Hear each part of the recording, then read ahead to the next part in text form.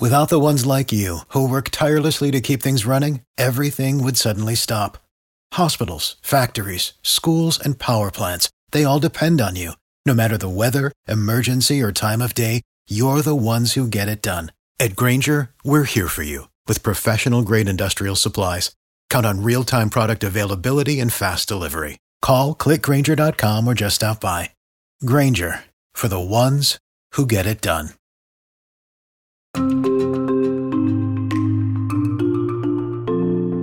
Welcome to the WRAL Daily Download. I'm Jack Hagel.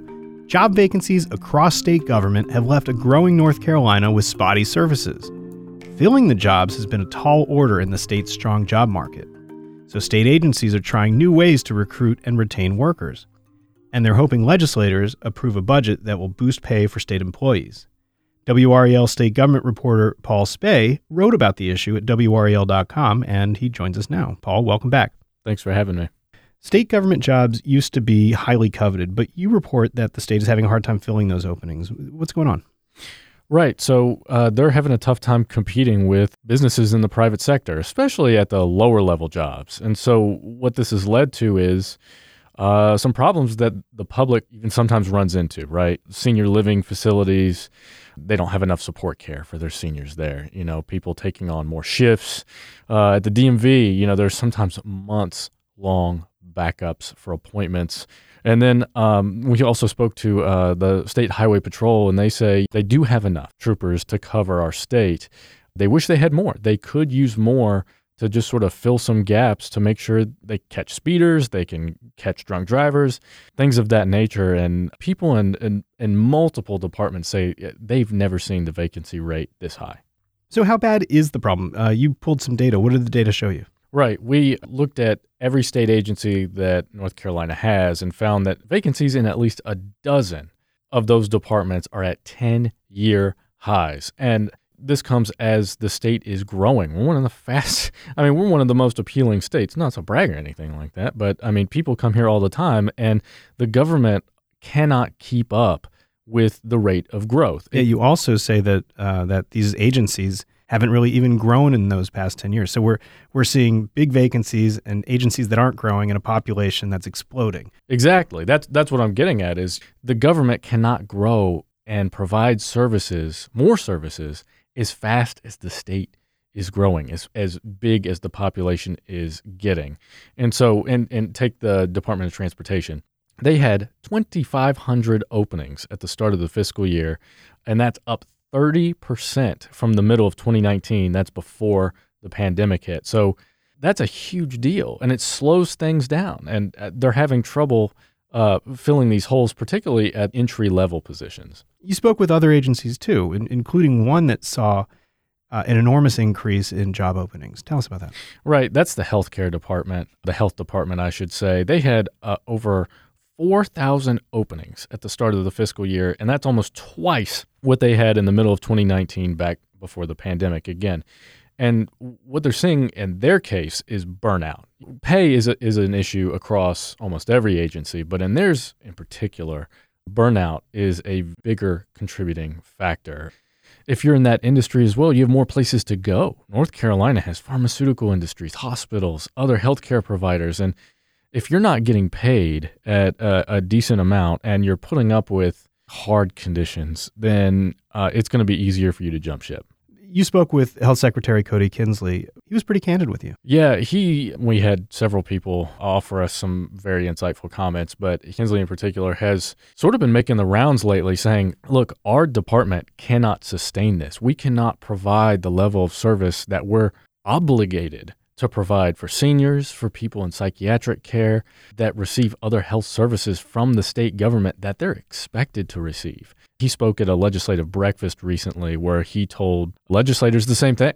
This is a really important moment, and if we don't expand what we offer to people in terms of salary, in terms of bonuses, retention bonuses, if we don't become more flexible, it can get worse. State government jobs have been appealing for a long time, in part because they offer good benefits, retirement, things like that. And so there are some people who stay for quite a while, 20, 25, 30 years. Here's the problem with that. More than 25% of the health department is now going to be of retirement age within the next 5 years. If they all retire at the same time, imagine how that would complicate this vacancy problem even further. That's why Kinsley said this is a really important moment here where it's not just attracting workers, it's keeping them, and it's passing along knowledge that some longtime employees have built up over the years. So this isn't just about putting more money in people's pockets and getting people into seats. It's really about the continuity of these departments. Right. And making sure that they function properly for years to come. You don't want to have this void of institutional knowledge where, okay, we have the workers now, but we don't have the know-how to make things go smoothly. You also spoke with William Lassiter. He's a deputy secretary at the Department of Public Safety. Now, he's been in juvenile justice for almost 25 years, and he offered you some perspective. What did he tell you? He said in their department in particular, there's a process for interviewing people to work with these kids, if I'll call them that. They're in the juvenile justice system. All of them have been convicted of a crime or accused of committing a crime, and many of them suffer from mental illness. Lots of them are just sort of products of their environment growing up. They have issues, they need help, they need therapy, and the direct care jobs that they have in this particular division, it takes a special kind of person, right? And so they have trouble recruiting for it. And then when they do find people who might be interested, it takes them a while to go through the background check system, to run their resume up the ladder and to make sure they have basically the emotional maturity to even do it. And he said last year, I believe it was, they interviewed more than 200 people at one of their facilities. Only 12 stuck around through the entire process because A, they either weren't interested, or B, they were picked off by other employers in the time that it took the government to vet them. And so this is a huge problem for them. They're having to pull people in from white-collar jobs, if you will, to even just walk the floors, to have enough people in these facilities monitoring to make sure they're safe. It's an all-hands-on-deck situation for them. Let's take a quick break, and when we come back, we'll hear what the state is doing to fill these openings. Stick around.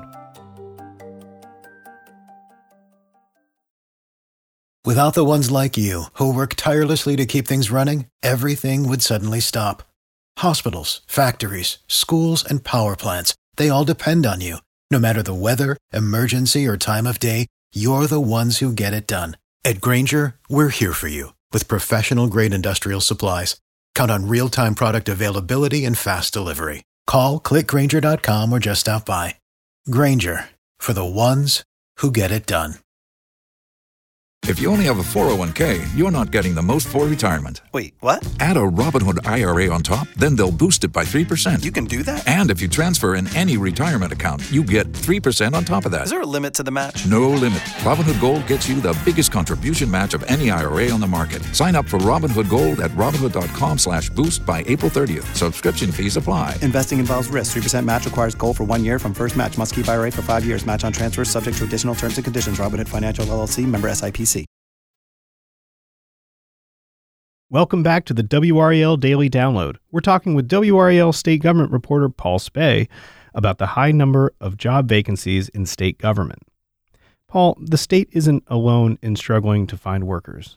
This problem is not unique to North Carolina, although people say that the salary ranges that are offered by the government are a little outdated, a little antiquated. That's not that unique to state governments across the country. And even the private sector is having trouble filling jobs. I think some of our colleagues, Keely Arthur with 5 on Your Side, talked to restaurant owners and other people like that who are really struggling to get people, particularly in those entry-level jobs.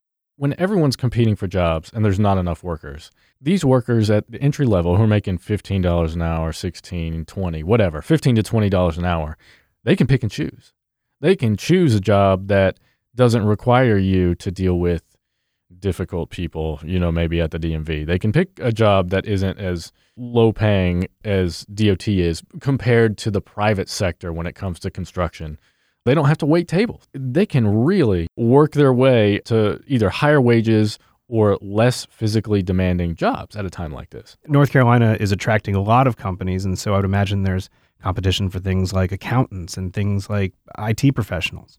Right. People say that the state is behind in that regard, too. DOT was telling us, their HR person was telling us that even they sort of have to look over their shoulder for private companies coming after their engineers. So in a way, the state's success is almost the reason for its problems. How come it can't compete?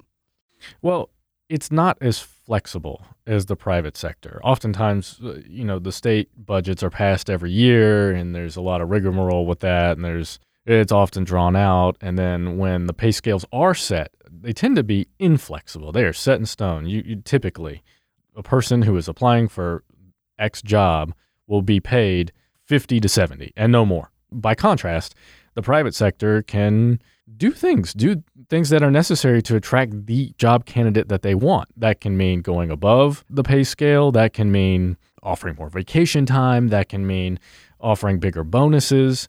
And so the state government is always going to be competing, or historically has competed with the private sector with one hand tied behind their back. So I think everybody knows that money can solve a lot of problems. Is there any chance that state legislators will pass a budget that will give state workers more money? They've said they want to. Phil Berger, the Senate leader of the Republicans there, says that something has to be done because these vacancies just keep popping up. And, a lot of people thought that after COVID was over, things might go back to normal. They have not. They did give them pay bumps in the last budget. They also gave some departments flexibility. If state agencies do want a particular candidate, or if they're afraid of losing someone that is key to their department, they can file paperwork and go above that to try to get approval to offer more than the pay scale allows. That is allowed. It's uncommon. It's something that can be done.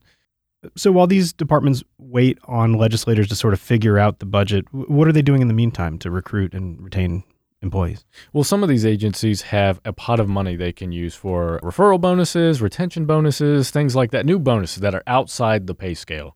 If you think about sports, these types of bonuses wouldn't fall within the salary cap. They're paid outside of that so that these teams don't, thinking about the NFL or hockey or whatever, they don't go above the cap. And that's sort of what's happening here is if they think that they need to, they can offer someone these bonuses. They can also afford them more remote work time. They can do creative things like that to try to make the jobs maybe a little more appealing than their competition in the private sector.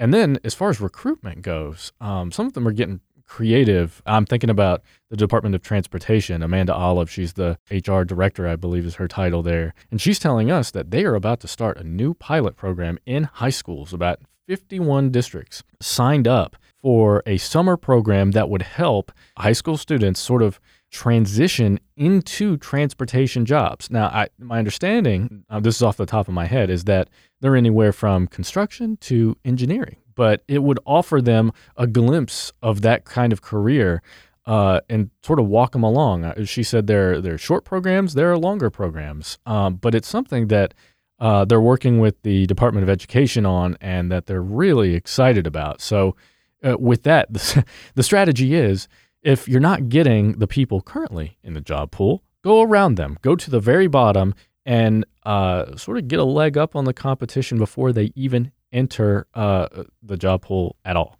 So is any of this working, the bonuses, the flexible work arrangements?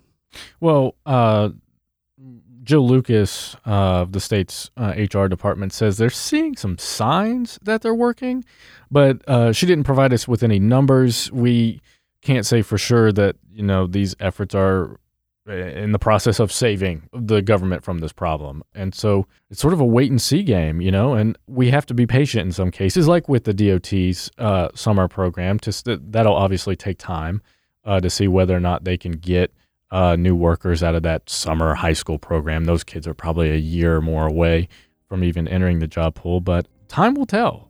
I know that you'll be following it. Thanks, Paul. Thank you. That's WRAL State Government reporter Paul Specht. Check out his article on the state's job dilemma at nccapital.com. I'm Jack Hagel. Thanks for joining us, and thanks for listening to the WRAL Daily Download and for making us part of your morning routine.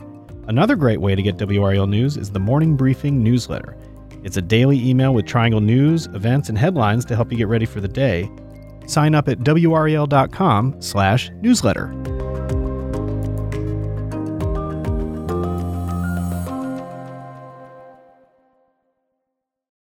For the ones who work hard to ensure their crew can always go the extra mile, and the ones who get in early so everyone can go home on time, there's Grainger, offering professional-grade supplies backed by product experts so you can quickly and easily find what you need.